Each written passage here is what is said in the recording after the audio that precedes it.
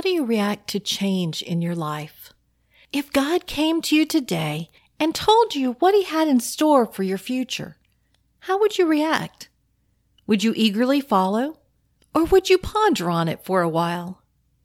In today's episode of All God's Women, we continue the Women of Christmas series with Mary, a young peasant woman greeted by an angel and told that she would supernaturally bear a child who would save the world. Her response? Let it be according to your word.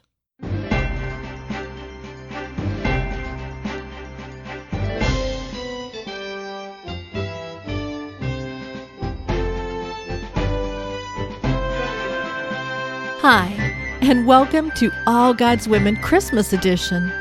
I'm Sharon Wilharm, your host for the show, and I'm excited to take you on a journey through the Bible, focusing our attention on all the women in the Bible. Mary's story is far too long to include in just one short episode, so for today, we're just focusing on Mary and the birth of her son.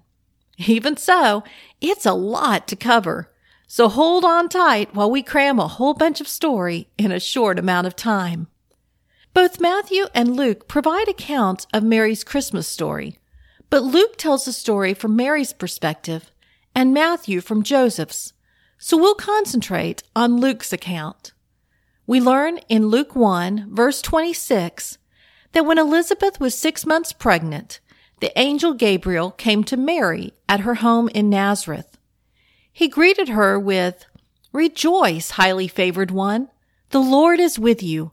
Blessed are you among women." Can you imagine? Here is a young woman from a poor, nondescript family, minding her own business, and an angel shows up at her doorstep and greets her in this way. It says that she was troubled at his saying, wondering what he was talking about. She certainly didn't see herself as a favored one, nor understand what made her blessed among women. What was this man talking about? She kept her thoughts to herself, though, as he continued. He told her to not be afraid, for she had found favor with God. She was going to conceive a son and name him Jesus, and he would be the Messiah. I'm sure her mind was swirling with questions, but all she asked was how that could be since she was a virgin.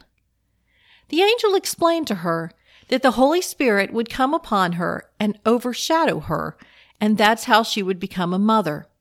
Then he told her that her cousin Elizabeth had conceived in her old age and was in her 6th month of pregnancy. He concluded with, "For with God, nothing will be impossible." Mary responded to all this incredible information by simply replying, "Behold, the maidservant of the Lord, let it be to me according to your word." Then the angel went on his way, and Mary went with haste to the city of Judah where Elizabeth lived. It's interesting that when she arrives at Elizabeth's house, Elizabeth greets her with the same words the angel used. "Blessed are you among women." Both women are excited by all that's going on, yet humbled to think that God chose them of all women. Mary responds with what is known as Mary's Magnificat, or Mary's song. "My soul doth magnify the Lord, and my spirit hath rejoiced in God my Savior. For he hath regarded the low estate of his handmaiden. For behold, from henceforth all generations shall call me blessed. For he that is mighty hath done to me great things, and holy is his name. And his mercy is on them that fear him from generation to generation. He hath showed strength with his arm. He hath scattered the proud in the imagination of their hearts. He hath put down the mighty from their seats, and exalted them of low degree. He hath filled the hungry with good things, and the rich he hath sent empty away. He hath helped his servant Israel in remembrance of his mercy, as he spake to our fathers, to Abraham, and to his seed forever." She may have been a simple, uneducated girl, but the words that flowed from her heart were beautifully expressed. After a 3-month stay with Elizabeth and Zacharias, Mary returned home. But then, as her due date loomed ahead, Caesar Augustus sent out a decree for a census. Joseph and a very pregnant Mary had to travel the 80 miles from Nazareth to Bethlehem in order to be counted. When they got into town, the inns were full, so they found shelter in a stable. And that's where the long-awaited Messiah was born. The city was bustling with crowds of people, and yet no one paid much attention to the young couple huddled together in the stable. God could have alerted the masses to let them know what was going on. But instead, he sent a multitude of angels to share the good news with a motley crew of shepherds who were living outside in the nearby fields. They came with haste to check out this amazing occurrence, then went on to share the news with anyone who would listen. But Mary, we're told, merely kept all these things and pondered them in her heart. As I study each woman, I try to put myself in her place. What might she have been thinking? What motivated her? How is she like me?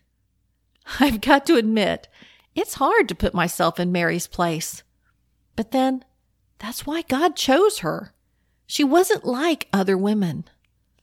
All the young women of Mary's day dreamed that they might be the one chosen as mother of the Messiah.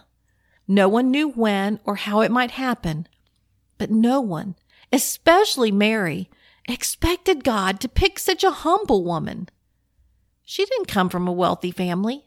In fact, we know almost nothing about her parents, other than her father was named Eli and he was of the house of David.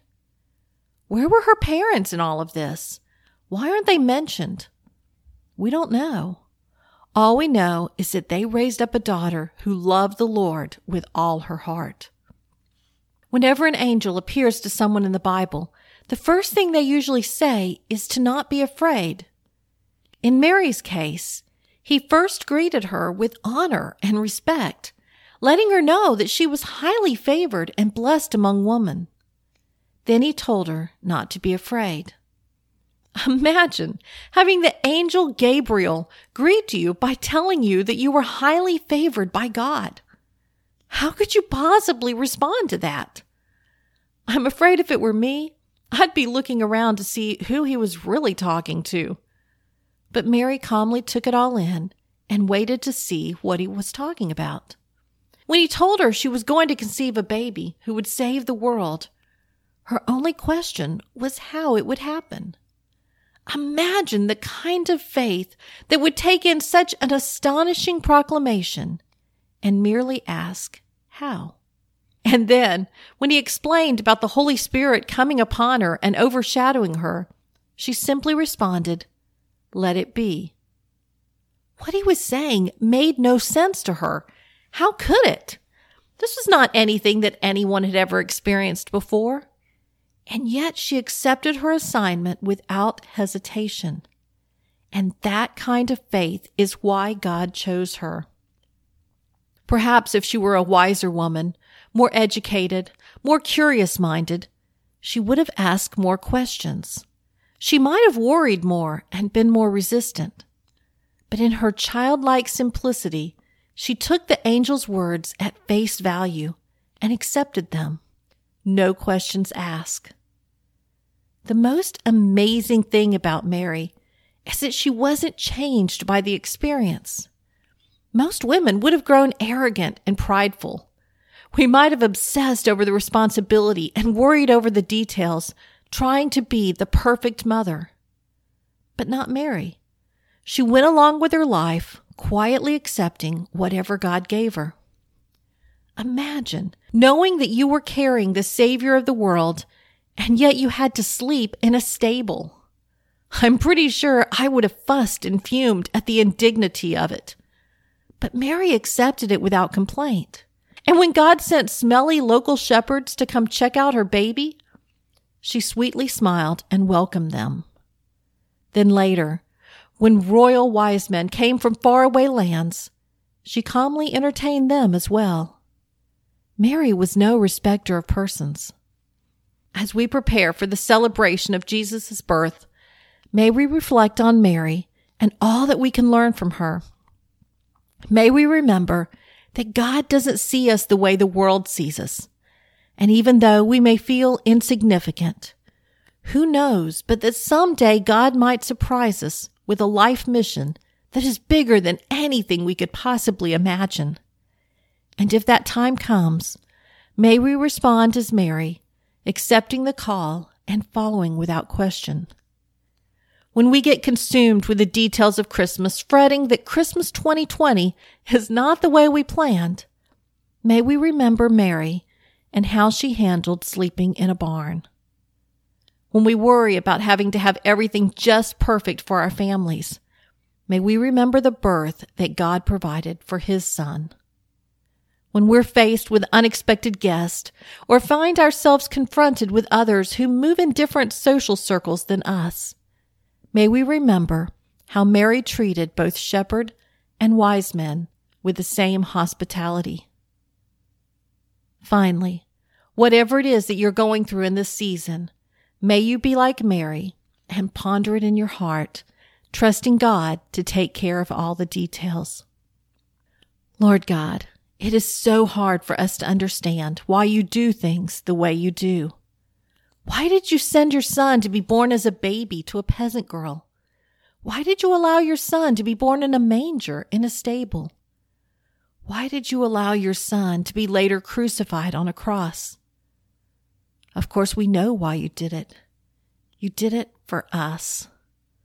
Lord, how can you love us that much? We are so unworthy.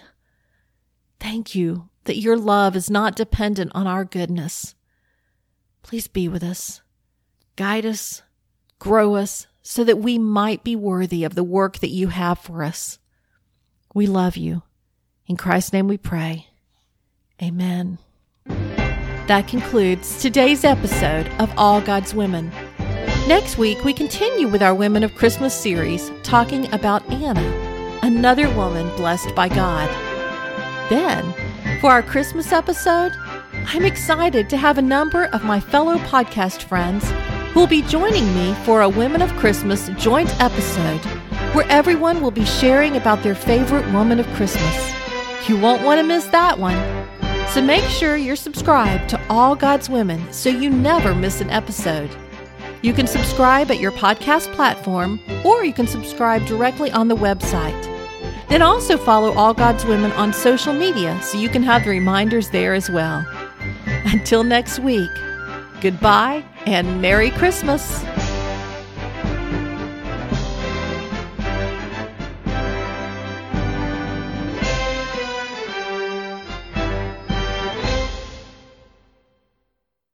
If you enjoy listening to All God's Women podcast and radio show, you're going to love my brand new Women of Prayer Bible study.